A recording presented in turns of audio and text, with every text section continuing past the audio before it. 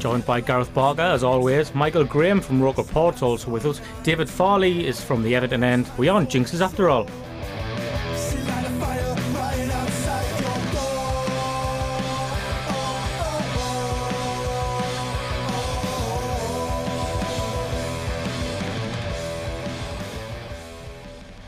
When me and Gareth get together and have a few pints on a Saturday normally to watch the results come in, we were starting to get a bit paranoid thinking that we'd jinxed Sunderland's season totally because we hadn't won a game since we started this, Gareth, had we? We hadn't. It's enough to get anybody paranoid, isn't it? But, you know, if you're ever going to come back and win a game emphatically and put that theory to bed once and for all, I suppose it'll be this one. Looking at the game, we're going to go straight into it. It had been labelled, you know, I suppose it's been labelled a bonus 3 points. That's what a lot of people are saying. Almost, you know, certainly unexpected by a lot of people. But in hindsight, looking at the league table, you know, you need to pick these sorts of wins up, the ones you're not expecting. So, you know, can we say now it was probably a must win game? Well, it's easier to say it after the event, I guess, but I think we touched on it last week. It's how important the game was. The derby was, just from a perspective that it was such an important game to get the points on the board, and you know, definitely it feels pretty good to get the 3 points on the board now. You're sort of looking up at the teams just in touch in the table, and you think we could probably get there. Just, you know, the performance was so impressive. But yeah, amazing 3 points really, and I think it was a must. Michael? Yeah, I think that we needed to get something like earlier than we have this, you know, a huge run coming up when we've got like Stoke and all of them lot. We needed something first to take into them. So I think that from that point of view, it was a huge 3 points. We're not going to go into referee decisions and things like that. I bet the Newcastle fans are sitting doing that at the moment. Just the one that they had. Well, exactly. Well, that's what I was going to say, because he missed a lot for both sides, you know, sending off. He missed a lot for two penalties, exactly. So we're not going to go into the referee stuff. We're not going to go into some bloke punching a horse either. But he did what? I know it's been highlighted just a little bit this week, but we always felt, Gareth, like we were in control of that game. Maybe 10 minutes each half, we weren't, but we didn't. That said, we didn't look under, you know, a huge amount of threat. And even the Chelsea performance, you know, when we lost that game, it's just clear that the dynamics of the side are so different. There's been just a massive, almighty shift, hasn't there? Yeah. You know, we talked last week again. First 20 minutes, the last 20 minutes are really important when you play Newcastle, I think, just because, like you say, they do have the moments in the game where the first 20 minutes especially, they do tend to start quite well, but they just didn't have that cutting edge, and we did for a change. And there's been a few comments about Adam Johnson, for example, saying, you know, where's he been all season? Well, you know, he was given the opportunity to work in space and punish teams with quality. Same as Sessegnon in the first half. Great run by Graham off the ball for the first goal, and the second goal as well. I think it was in Dyer who took him across to Teota across the box, I think it might have been, and he just didn't know. Teota didn't know what to do, did he? He kind of, you know, couldn't get to him, and you know, yeah, it was. We had the quality in the end, and we were fired by. No, a few Newcastle fans have heard, "Oh, we weren't that bad in the game." Well, you know, you were. They weren't great. They weren't great at all. Were they? I mean, if your two central defenders play as badly as Yangambu and Taylor do in any game of football, you're going to lose. Mm-hmm. Michael, can you ever remember playing Newcastle? And I mean, I'm not going to say we were sitting comfortably with our cigars out all game. You can't. That's impossible in Derby, of course. Newcastle fans often say in the game they beat us 5-1 that they were still nervous at 4-0 up. But can you ever remember a game where, you know, I was never really worried? No, it was the first time that I've really seen us versus them where I've not been stressed. Mm-hmm. I just haven't felt stressed at all. We just always looked like it was, you know, we always looked really like it would be our day. Mm-hmm. It was just, you know, from the first minute all the way to the end, it was just our game, and they never got near us. And that's what we've wanted. That's all we've asked for, isn't it? Over these years, you know, we aren't asking to, you know, go and tonk them 3-0 and 5-1 and reverse that kind of thing. We just want to be able to beat them like we can beat any other team on our day. And I think that's finally happened. Can you come off the pitch with your head held high at the end of the game and be proud with your performance, even if you get a draw, you know, in a game like that? And I think, you know, they got the win, and they can certainly say they came up off the pitch knowing that, you know, Di Canio himself left everything on the pitch, and they really did. Including a few Geordie tears. Something I know that the three of us in the studio have all campaigned against vigorously is the 4-4-2 formation. I think we've all sort of written pieces on it, to be honest. But Di Canio's hinted that he's going to go down that route eventually. But, you know, logically he's saying he doesn't want to impose that on the players straight away. He's gone for the 4-4-1-1, which, let's be honest, was the most fruitful formations for Martin O'Neill when he was here. But how come, Michael, our centre midfielders suddenly start looking imposing in games? Because that's been our weakness all season, and in our last two games, you know, that's changed. Two men in centre midfield look enough all of a sudden. Yeah, well, I think that the real thing that he has actually changed is that it's not actually two. It's not even three. It's actually four. The whole four are just stood there, really, really near each other. You know, and things kind of like work as a line. Narrower. Yeah, rather than just as a two, it's now as a full line. Gareth? Yeah, I'd agree with that. I think it's pressing. That gives you the chance to press at the right time as well. So, and then when you've pressed it, you've got players around to pick up the second ball, and that's always. I think that's always been a massive problem for Sunderland, the second ball. The amount of goals we concede from second balls on the edge of the box. From corners, and we saw when we were breaking them down at the weekend, and breaking from that. Sessegnon was just unbelievable. I mean, you know what I've said about Sessegnon in the hole, like I didn't think he could play there. Maybe it was the way Martin O'Neill was playing him in the hole, because he's much closer. Well, he's closer to everybody. He's just everywhere. Well, that's my point about the 4-4-2, because I was support. You know, we've all said the 4-4-2's dead and all this and all that, but some of the top teams do play it, and I suppose it's the way they play it. You know, Manchester United's a prime example. We obviously don't have players of that calibre, but, you know, you're prepared almost just off what Di Canio's been saying, Michael, to just believe in him and let, you know, it was a problem under Martin O'Neill because of the way he played. When Di Canio's saying he's going to do it, you're almost kind of tempted to say, well, go for it. Well, I think that the big thing, I mean, I know that we are going to speak about this sort of like line later on, but with O'Neill, we used to have a set line actually at the back and say this is where we're going to be, and then the further forward we actually got, the more stretched we actually got, and the space on the pitch used to just get really open, and there wasn't, and we ended up in like nowhere, just like everyone was actually all over the place. Whereas now they move forward as a team, they move sideways as a team, then, you know, and like that way someone's always has someone really near them. Yeah.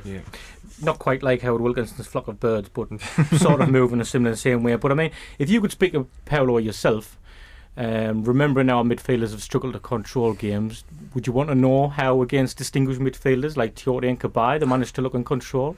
Or would you want to know how, if this was down to shape or working hard in training or belief? Would you want to know that? Yes. Well, luckily for you, I was working for Sun FM today, so I asked him, and we'll have a listen to how he answered that question. One problem area for Sunderland this season has been the centre midfielders haven't been able to control a lot of games, yet on Sunday against distinguished midfielders like Tiote and Cabaye, they really looked like they were going to control the game. Is that something just down to shape or working hard in training or belief? Absolutely. The heart of the game is in the middle there. If you don't give pressure to the opponents, if you let them play at this level, they're going to smash you. But they couldn't play in the way they wanted, against us, because there was a very right tension. We play very compact, squeeze in the middle, because everybody now in a modern football want to try to go direct to the middle, because that can damage the opponents. But if we can have a chance to be good unit and with a good discipline, but also aggressive, because we saw in some moment during the game that we put a very good ferocity, we were ferocious. That can make a problem to the opponent and give you advantage. Play vertical. I don't like midfield play that touch 100 balls and don't create nothing. Touch the ball in the back. I'm never gonna make mistake. In the statistic, 100 passes, 100 good passes, but to my goalkeeper, no. I prefer to see my midfield player that's 10 passes forward, and then we are going to score. So this is my mentality. That probably rules out Leon Britton ever signing for Sunderland. The rumours about bringing back Paul Thirlwell and being quashed. But I've always said that about stats, to be honest. Leon Britton, is one particularly that really irritates me and people with his stats work in football sometimes. Stephen Fletcher having 7 chances, scoring 7 goals is a stat that is, relevant. But what he's saying there, Michael, I mean, he's saying what you were saying, more or less, compact, going narrow through the middle, and it's just amazing how something, Gareth, working with the players on the training ground, how much difference it can make. But it's the turnaround that he's done it in. Martin O'Neill was saying less than 2 weeks ago. I know it isn't. I mean, I know we both. I know that we're both fans of Ndai, but a lot of people. He's sort of a bit of an opinion splitter. Larson's a funny one because he was excellent in the middle, wasn't he? Yes. And he's been one who's been like, oh. He hasn't even split opinion, surely, I don't think. Nobody was for that, were they? Yeah, I was initially, but it didn't work. But it seemed like we were saying he had a purpose in the game, and it worked. I mean, Ndai was quietly excellent, I thought, in the game. He just bossed it. I mean, people talk about Sissoko and Cabaye and what they're going to do this. Tiote. Oh, dear me, Tiote. He was absolutely terrible. He was forced back as well. I know he plays deep anyway, but he was forced really deep, Michael, wasn't he, Tiote? Well, he's been awful for months now, hasn't he? He's been absolutely dreadful for so long now. But I mean, I don't know if this is something that really you've seen as well, but it doesn't look like he is using someone else's team. This looks like his team right now. That's what I'm saying about the turnaround in 2 weeks. It really does just look like, he's like he built this team for him, for his style. And I mean, when you actually bear in mind the sort of time frame involved, it's absolutely amazing. Of course, yeah. And I suppose that it's down to, apparently I was speaking to somebody at the academy today, and they're saying he doesn't leave there till 11 o'clock, 10 o'clock some nights.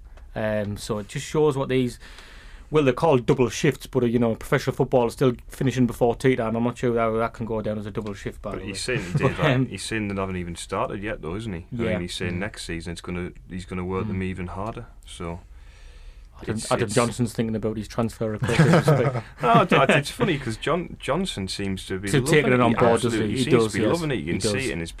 I always say, your professional footballers, you watch it sometimes, they just look like they hate it. Like they're playing and they just enjoy the ball. Like when you get it, you got good players, Sessegnon and Johnson, get it and enjoy it, and they are. Like the last 2 games have certainly looked like they have. Danny Graham's superb. He didn't score again, but there can't surely be any more doubters. As stupid as it was that people were doubting him for his route, because you can't judge everybody on a moron like Michael Chopra. No. But he was great, and he was back to that being that focal point. He looked like at Swansea, and if we're setting up, we've just touched on the fact there that Johnson's seeing a lot more of the ball higher up the field, which was a problem that he said that we all noticed. Danny Graham also looks more at home, so especially in home games where we're going to dictate play even more, you would imagine we're going to start seeing the best of Danny Graham soon. You would hope so. I think that he needs to get much more fit. I think everyone knows that. He looks like he's not really there yet. But you're right. He is starting to really, really look like the kind of guy that we thought that we actually signed. Holds it up well. He moves well. And I think from what we've seen, if he does get, a good ball into in there, he is going to score because he rarely seems rushed. This is the one thing about him that we've always seen ever since he actually signed. Even when he was being really, really bad, he's never looked rushed. Yeah, he does have time on the ball, doesn't he? When he gets it, always. And he's probably happy deep down that Stephen Fletcher got injured as well, because he's he won't be happy. Yes, I know, you know what I mean. But a point that when Dom Rayner came on, Gareth, prior to the Manchester United game, he used a good phrase, I thought, and he said that Martin O'Neill was trying to shoehorn both players into this 4-4-2 system. So what I mean by that, I suppose, is that Di Canio doesn't have that problem, does he? With Fletcher not being there, and then we can look forward to trying to fit them all in next season now. Yeah, absolutely. But I bet you Di Canio would definitely want those two players at his disposal, and it'd be interesting to see if he played them both or not. He might well have. But going back to Graham, I think I think there's been some harsh opinions about him. And, I thought he did all right against Man U, actually, up front in his own there. But said it before. Apart from that skewed chance against Norwich, which just fell to him. When's he had a ball in? Ever? He's never had a pass. Certainly not to feet where he can turn. Like on Saturday when he created an opportunity there and he also got a shot away, didn't he? He got clattered. By Yang and Biwa, but when Taylor fouled him as well. He absolutely bossed him. I say Taylor and Yang and Biwa just hang their heads in shame for me, because there's a performance in a derby game. They got bullied by Graham. He turned them and he dragged them all over the place. They just didn't. They couldn't. Those two players couldn't handle him on that day. If anybody wants to know why Stephen Taylor is in international class, they just need to watch that game back. I think. Talking about defenders, Michael, O'Shea and Quayler were good. Even Mangan when he came on, playing with a high line. There was towards the end of the first half and a time in the second half when they started to drop deep, but I don't think it was on purpose. It was just, I suppose that was one thing that Di Canio hasn't managed to instill 100% yet, because it was O'Neill, the O'Neill era was starting to shine through again. But they did manage to deal with it. Play at a high line. One thing that people have always said is that just wasn't possible with O'Shea's pace, with Quayler's pace, yet they seem to be doing it. Yeah, I think that you can play as high as you want if you don't let anyone have any time on the ball, which we don't anymore. With O'Neill, it was a case of he wanted to actually everybody to actually sit off, actually in shape, and make them actually come through us.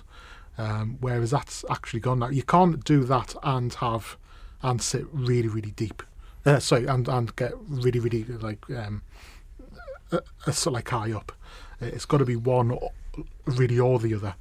Whereas now we're saying, well, we're going to be where we want to be, because we're not going to let you have any of the ball in front. So I think this way I think works much better for me and my heart rate.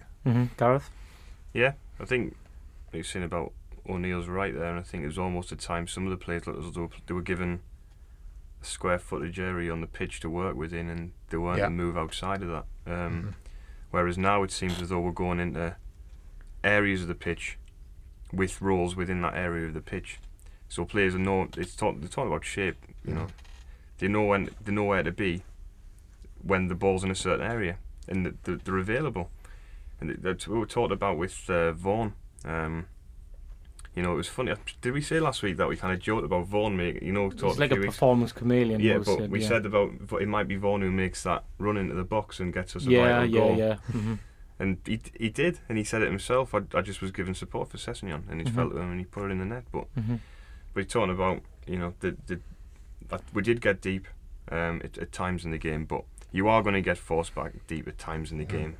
We did manage to get out of it though, and we weren't stuck there.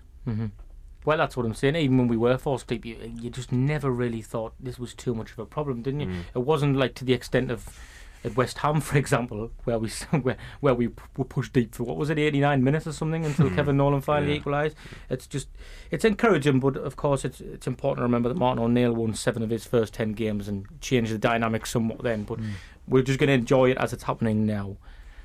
Now we are going to move on to the Everton game. If mental blocks can truly affect players in terms of having some sort of hold over us, then Everton would certainly be a team you would put into that bracket. But Newcastle would have been as well. Two sides, and I'm not talking about, with the greatest respect, lads, top 4 sides. Although Everton are always thereabouts, you know what I mean? That sort of have unnatural holds on us. Yeah. Newcastle, that was dealt with, and then some on Sunday, let's be honest. So if there was ever a good time to get that Everton hoodoo off our back, Michael, it would be now, wouldn't it? Yeah, it would be. But I mean, these things, I don't think that they really matter to I mean, they really matter to us fans, but the lads, like, I don't see why it should matter to them one bit, really. Well, it shouldn't, but something seems to happen. It's just, I think that if we can win, though, I think that it'll make us all kind of like feel like we could be on a real start of like something really great, and I think it'll largely keep us safe. So yeah, it'd be a great time to win. Well, we have David Fehily from footyscene.com on the phone now. David, are you aware of this stuff as much as what we are? Like, when a team is somebody else's bogey team, you know, are you aware of that fact that all Sunderland fans look at Everton and say, oh no, Everton's our bogey team, we can't beat them? Are you aware of this? We are absolutely aware of it, on two scores, to be honest. First of all, we've got our own bogey side, and our neighbours is even worse than your neighbours. David Moyes has got 10 years under his belt at Everton, still never won there. Yeah. We've had about 3 draws there, out of 10 plus a cup game. So yeah, and as for Sunderland, it's become a kind of a joke with Evertonians. Not like, don't mean that in a funny ha-ha, like, it's more ironic to say, Jesus, we're someone's bogey team. You know what I mean? It's like, what I have seen, like, I'm 49 years old this year, and I've been going a match for 46 of them, nearly 46 of them. I've been either a season ticket or getting taken by my grandfather, my grandmother, or my father for that long, and I'm still going myself. My son actually lives in Sunderland now. How weird is that? Yeah. Anyway, so we've been going all this time, and basically, I've seen Everton score 7, 6, 5 and loads of 4s against Sunderland in my time of actually going the match myself. Do you know what I mean? Chelsea had that sort of record against us one year, and we went there and turned them over 3-0, so you never know. Oh, well, to be honest, right, that's what I was just about to say to you, but that's been under our Kendall, Walter Smith, David Moyes. Yeah. It's not actually, what your mate just said there, it's not actually applicable to this side, to be honest. My most satisfying victory against you came in the cup game last year, because that gave us belief. We went on from that point. Apart from not turning up against Liverpool at Wembley, our whole season turned around. Our whole season turned around as well. But in United, absolutely, that probably defined Martin O'Neill's career at Sunderland. To be fair, because he was doing great before that, wasn't he? Yeah, and then that all just crashed down that night. I remember it so vividly, that game. But is this particular team, David, is the fact that we're a bit of an unknown quantity in regards to how we play. I mean, none of us here can actually really second guess what Paolo Di Canio is going to do. Never mind, opposition scouts, opposition fans. So does that worry you in a way, or do Everton just set up the same anyway, and they wouldn't necessarily worry about that? I don't know about not worrying about it. I'd say everyone's being impressed with Di Canio. Can't even getting beat at Chelsea. I'm talking about, if you're a football fan in this country, you've taken notice of Sunderland since Di Canio's come through the door, or you're dead or brain dead or something. Obviously, everybody has. However, we do like, we've just gone to Tottenham last week. We were unlucky. They scored with a minute or 2 minutes to go, and we should have won the game. Arsenal the other night, Ross Barkley put one round the corner, round the post, missed by 2 inches. We should have won there as well, in my opinion. So basically, we take it to whoever it is. However, I think the biggest important factor for Everton, as regards the Sunderland game, is if Wickham isn't playing, because that's what Di Canio did to me at Chelsea. He turned his all round. That's the Segnon nearly signed for Everton before he came to Sunderland. Everton had the deal done with him, by the way, and didn't have the money to pay for it. Conor Wickham? Yes. No. I'm talking about the Segnon. Now, I noticed when he played against Chelsea, he played Wickham up front at the battering ram, and Segnon running in behind him. That kid used to do that at PSG, and he looked a player when he did that, as opposed to being in a static 4-4-2 and having to do graft here. And some players don't respond to that well. We've had loads of them ourselves, to be perfectly honest with you. He's certainly a bit of an enigma, like in that way, assessing him, but we're hoping Di Canio's going to get the best out of him. But talking about, do you think there's a weakness in Everton's side that Sunderland could exploit, David? I mean, you've got to consider that despite Sunderland playing well, Everton are a much better side. But every side has the breaking point. Yeah, they do. I know what ours is. Ours is the fact that Morales can't defend, and Seamus our left side is basically the engine room of our side. Pienaar and Baines is the platform on which we built our success. The other side is Seamus Coleman and Morales. Now, to us, Seamus Coleman is the most improved player in the Premier League, closely followed by Victor Anachabi, by the way, but specifically Seamus Coleman. However, the problem is we would have a mustered both sides. If Morales could beat Pienaar and learn that going forward, it's just as important as what comes back at you. And Coleman ends up facing 2 against 1 more often than not, and that's the way to get into Everton. Yeah, but I mean, Michael, when I was sort of, looking at this question earlier, and I was thinking, I'm not going to claim to know everything about Everton as a football team, but Michael, I was thinking, an obvious thing to think is, Everton's going to be strong down the left-hand side. It's a natural thing to think, but I suppose it would be lazy in a way to suggest, well, let's go down the right-hand side. But listening to what David's saying now, then, it sounds like that really could be the plan. Well, I mean, yes, but I mean, I think as well they can be beaten on their left side because they're going to move forward and they will leave a sort of like space there, won't they? At some point, they're going to come forward that much. If you're fast enough, you can get into that like space. Gareth? I think Baines against Johnson, if Johnson's found a bit of form, could be, from somebody who wants to go to a football match and be entertained. I'm quite looking forward to that this weekend because we haven't had much entertainment at the stadium this season. To see, Johnson up against Baines, I think Baines is a outstanding player. I think he's fantastic. He sometimes runs a game from left back. And it was funny you were saying about Sessegnon, David, about nearly signing for Everton. Baines was up at the stadium and having medicals and all that under Keane. Right? Yeah. I didn't know that. Yeah, Baines was very, very close to signing for Sunderland. I did not know that. Yes, he was, But he chose to go to Everton for his family reasons. So that was we'd be after a left back for about 15 years. So he would have fit the bill. Actually. So, but I think it's left. Well, it's going to be really interesting. Just if both teams are going to attack in the game.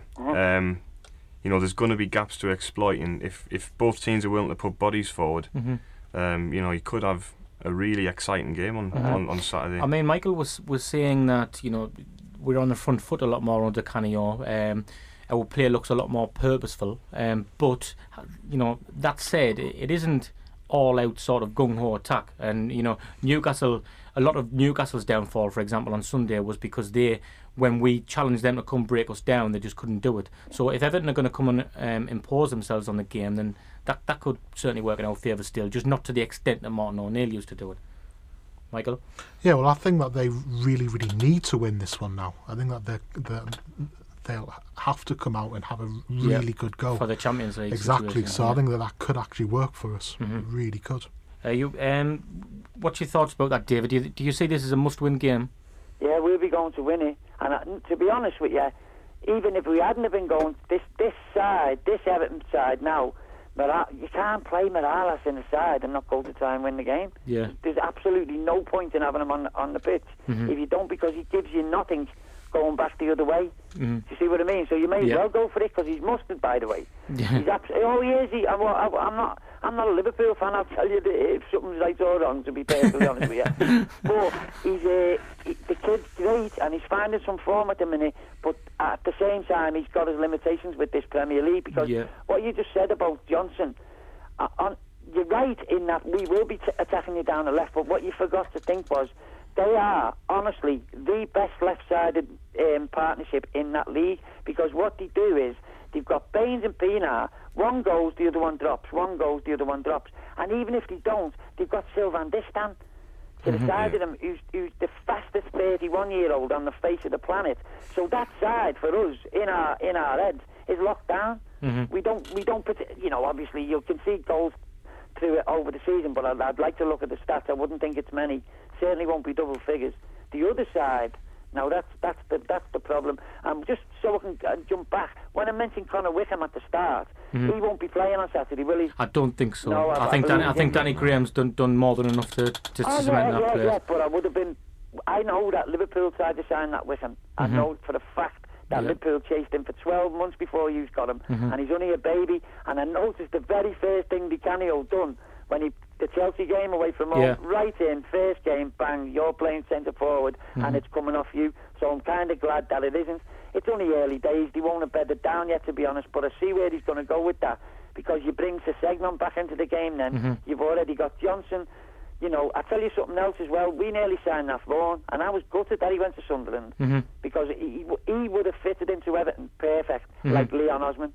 We wouldn't have asked him to run, we wouldn't have asked him to do that much here, there and everywhere, but get on the ball, get your head up and start knocking little balls through behind, in between the centre halves. He'd have done that lovely for us. That's it. Just to keep the links going, you know, Gareth was saying there about Baines and Sessegnon, when you're saying that Vaughan nearly signed for Everton. I think the reason that Steve Bruce didn't sign Darren Gibson was because David Vaughan and certainly Craig Garner signed, so you know we very nearly end up with Darren Gibson as well. So I think we can all agree that it's not going to be a 0-0 tomorrow, not for the want of trying anyway. But what's in store for you, David? I'm just going to go expand a little bit, a bit further afield. What's in store for you? A lot of talk in the press about David Moyes. If he leaves at the end of the season, you don't think he's going anywhere? No, I know for a fact he's going nowhere. No, he's playing politics with them. He's going nowhere because there's first of all, nowhere to go. No, there isn't. Yeah. Not in this country, there really isn't. He's going to take Celtic and then the Scotland job in 5 or 6 years, maybe 8 years from now, and there will be. He fancies Germany. We all know that he fancies Germany, and Schalke is a decent job, but right now he's got a better squad of players at Everton, even under the conditions what he's got. If we had 2 players there, Barkley is going to be a superstar. He's 20. He's got another possible Wayne Rooney on his hands here. He could be that good, this kid, by the way. He's got Lundstrom, who's been pulling up trees at Doncaster all year. We've got 3 or 4 young ones. That John Stones he bought from Barnsley on transfer deadline day. I went to the open training session last week. What a freaking size. He's about 6'3", this lad. He's a left back, by the way, this kid. Yeah. And he was awesome. So when you sell Leighton Baines in the summer for big money, he's going to be there. That's the way it's got to be. That's the way it's got to be. Yeah. And honest, we did this with Lescott. Everyone's saying, "Oh, we got a marvellous deal for Lescott and moved on without it." I don't want to see Leighton Baines go. And if there was ever a player you've ever, he didn't even want to go to play for England because he likes living on Merseyside. So he's not going. You know what I mean? He's not looking to go here, there, and everywhere. If he goes anywhere, it'll be Man United, and he can stay living where he is today. Yeah.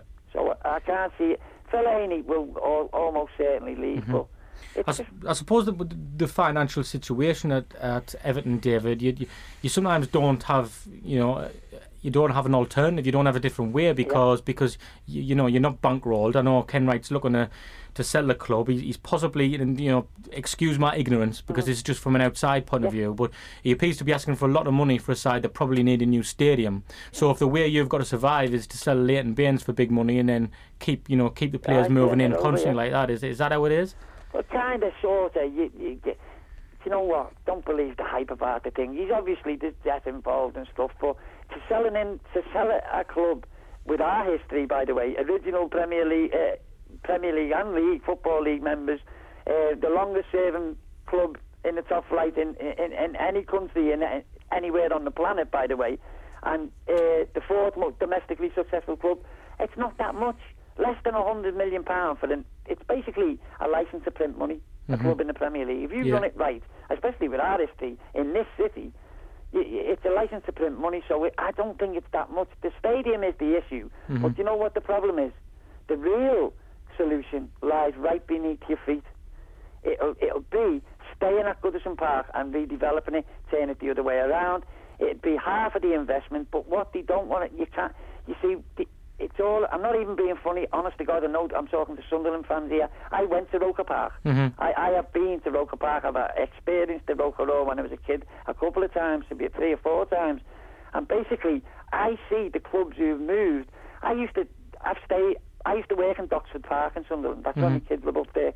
I know Sunderland, do you know what I mean? I stayed at the Roker Hotel for about 4 or 5 months when I was working there. I know the place. It's not that far from where you'd actually moved originally to where you ended up. No. Now, that's not the case with everybody. Loads of teams are stuck move out the city and stuff, and all of that. And I see that in 25 years, I think it'll turn around again, and it'll be the people who've stayed not loyal, but stayed with the original. In the middle of the community, in the middle of town, think that'll come back around. I think people are starting to long for it already. I think people are starting to wish that upon the clubs. I think already, certainly. But before we lose you, David, can we get a prediction from you? I think, to be honest, we'll win 2-1. Right. But if you were to push me, I wouldn't be surprised at 2-2. Right. I think we'd take 2-2. I had 2-2 recently. Thanks a lot for your time, David. You're very welcome. I enjoyed it, boys. No problem, mate. Speak soon. Thank you. Bye-bye. David, very obviously a clear, passionate fan there. Certainly no impartiality there, but, we're all the same, I suppose, aren't we?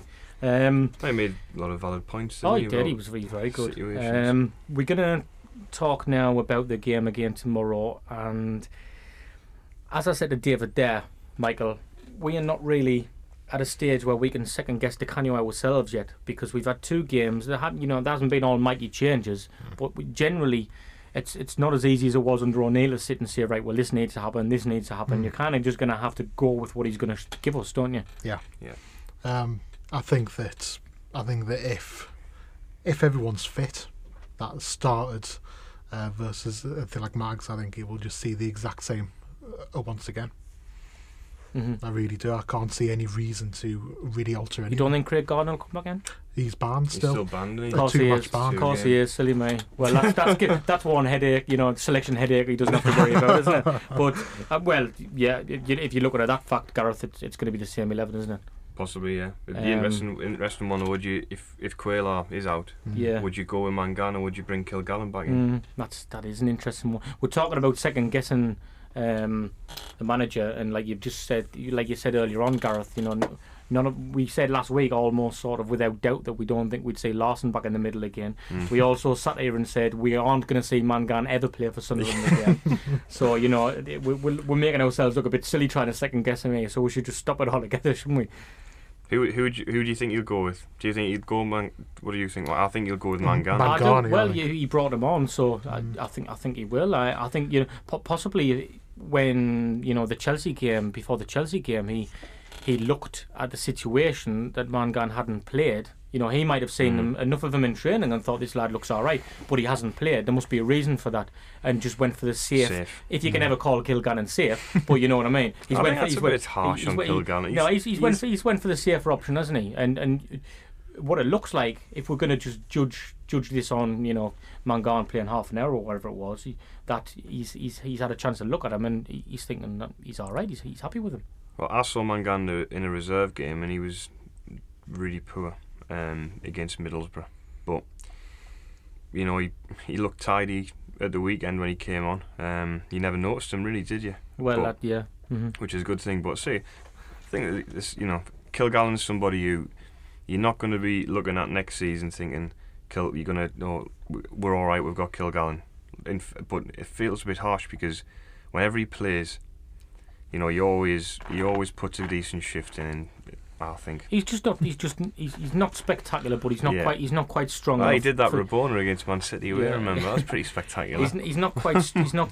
Michael's shaking his head. My only problem with Kilgannon is I just don't think he's strong enough. I just think that he's poor. I really do think that he's poor. I think that he gets on the really awful side every single time. He gets really he gets turned so easily. That's why I'm saying his strength's not up to it at all. He's just not up to it. I think he will go to bed dreaming about Kevin Davies for the rest of his life, I think. But don't we all? Yeah, maybe in a different way. What I'm excited about, Michael, is we've seen the energy that the managers put into the players. It's sort of you hear all these reignited and re-sparked and all that, but it's right. And I'm excited about him doing that to the crowd on Saturday because the atmosphere has been dead at the stadium like this season, and a large part of that is, me and Gareth touched on it a couple of weeks ago, is that when you're going, it's hard to create atmosphere when you are literally having one chance, maybe not even one clear-cut chance in 90 minutes. Now, besides the fact that Di Canio seems to his directives won't allow that to happen, but also the energy from the man himself. I'm really looking forward to this tomorrow. Yeah, I think that could be a huge thing because you're right, the fans this year, it's been dead because we've all actually went there and we've all thought we don't know why we're actually here. We're not here to see our team try to win the game. And it just, as soon as you actually walk in there, you felt really, really down, and like you can't wait just to go home or to the pub or It's become a duty to go around. A chore. It's become an absolute chore. So I mean, I think that if he can kind of like feed the fans in the way that he seems to have fed the like lads, I think that the whole place could be a huge thing for us. Like crowd, because I think it'll be a fairly big gate. So especially with Everton always bring. So that should be good. I mean, there's going to be smiles on people's faces as they're having a pre-match pint, isn't it? Yeah, I think I'm really looking forward to it. I think it'll be a good atmosphere, and talked about pressing before, and pressing always gets people going. Pressing, an early chance of some strike, sort, or even if like saying before, even like Wickham early on against Chelsea, he's trying to get shots away, and that's what you want. And I think a few corners early on, and it's going to be an open game. I think. I mean, it's interesting. Never got a chance to touch on it with Dave. Actually, probably should have said when I watched Arsenal Everton the other night. I don't know if you guys watched it. Yeah. I thought Everton were quite negative. They were. And that's interesting. That I know they've got Arsenal's a different kettle of fish. It is, but they're 4 points off Arsenal. And you think, and if you beat Arsenal, there would have been 2 points they've gone off for the Arsenal. juggler, and they've got, like you said, they've got people. I think Morales is a cracking player. They've got, Fehily, Baines, Pina, fantastic players. And why are you going to Arsenal, who are only a few points away from you, and who have been dodgy all season, and not gone for it? But they'll definitely come at us. There's no way he'll sit back against us away from home. But with our mentality, we've got a chance to get amongst them, and I'm really looking forward to see those battles. From a football perspective, sometimes you get beat at home, and you've seen a decent game. It doesn't hurt so much, and it's a bit different at the moment. With we're desperate for points, and when we're kind of in mid-table, it's nice to see a good game, and just hoping that Baines against Johnson's a mouth-watering run, and Sessegnon up against Distal and Jagielka, and Graham as well. They're trying out good thinking players. Jagielka's got a great football brain. It'll be interesting to see what Graham does up against it, and just stuff like that, just individual battles on the pitch. I'm really the left side of things it. Fascinating, what we've already touched upon, because like David was saying, that's their strong side, but like Michael said, that can then become their weakness if you set up right. But one thing, Michael, that it's hard not to get carried away after a derby win.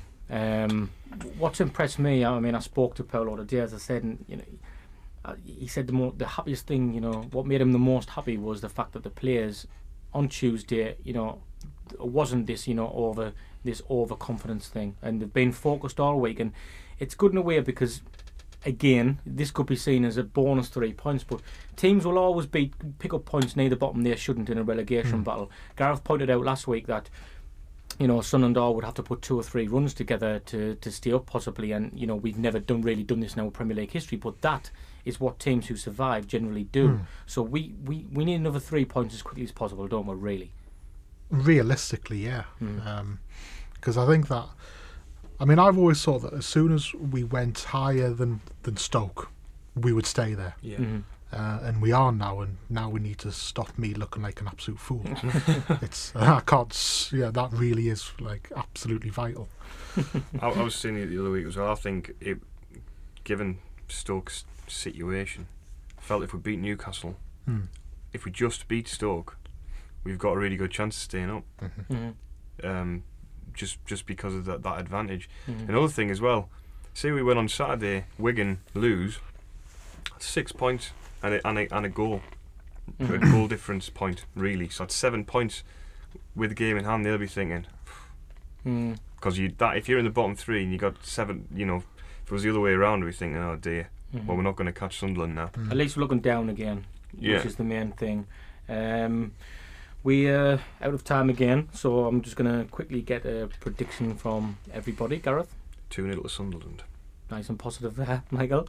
A 2-1 Sunderland. 2-1. I actually think it'll be a draw. I was going to go 2-2, which is what David said he wouldn't be surprised at, because I don't know. I just think it's got a high scoring game, and like Gareth says, sometimes you go away fairly happy with with a decent performance, and I think 2-2 we'd probably all take that, wouldn't we? Or not? Well, no. I want to win. Yeah. I tell you what, the difference one win makes. It's one win. It's one win in about 50 odd games. You got to be positive. You got to be positive, though. Of course you have. We've got to. We've got something to get our teeth into now. Hey, what can I say? Martin O'Neill's affected me, right? This is, it's hard to think positively. But, okay. They've got Everton. You don't know. They got stuffed at home 3-0 off Wigan the other week, didn't they? So you just don't know. You don't know. You certainly don't. And I suppose an interesting point that Simon made on the show last week, Gareth, was that Newcastle had a midweek game, and it sounds so simplistic to say, but I suppose it's relative that Sunderland have had again, more or less a full week to prepare for one game. Everton have played midweek, so it can throw their preparations off a little bit. Certainly gives you a lot of excuses if you get beaten. Well, Pardew had that written down before the game started, didn't he? He had a long list written down before the game started. He did, of course he did. Well, we're going to be back next week. Hopefully, we've proved now that we aren't a jinx. Unless we do go down, and that was just a little blip, but we're going to be a blip in the podcast. I'd like to thank Michael and Gareth for joining me, and David as well. We're going to be back next week. Over and out.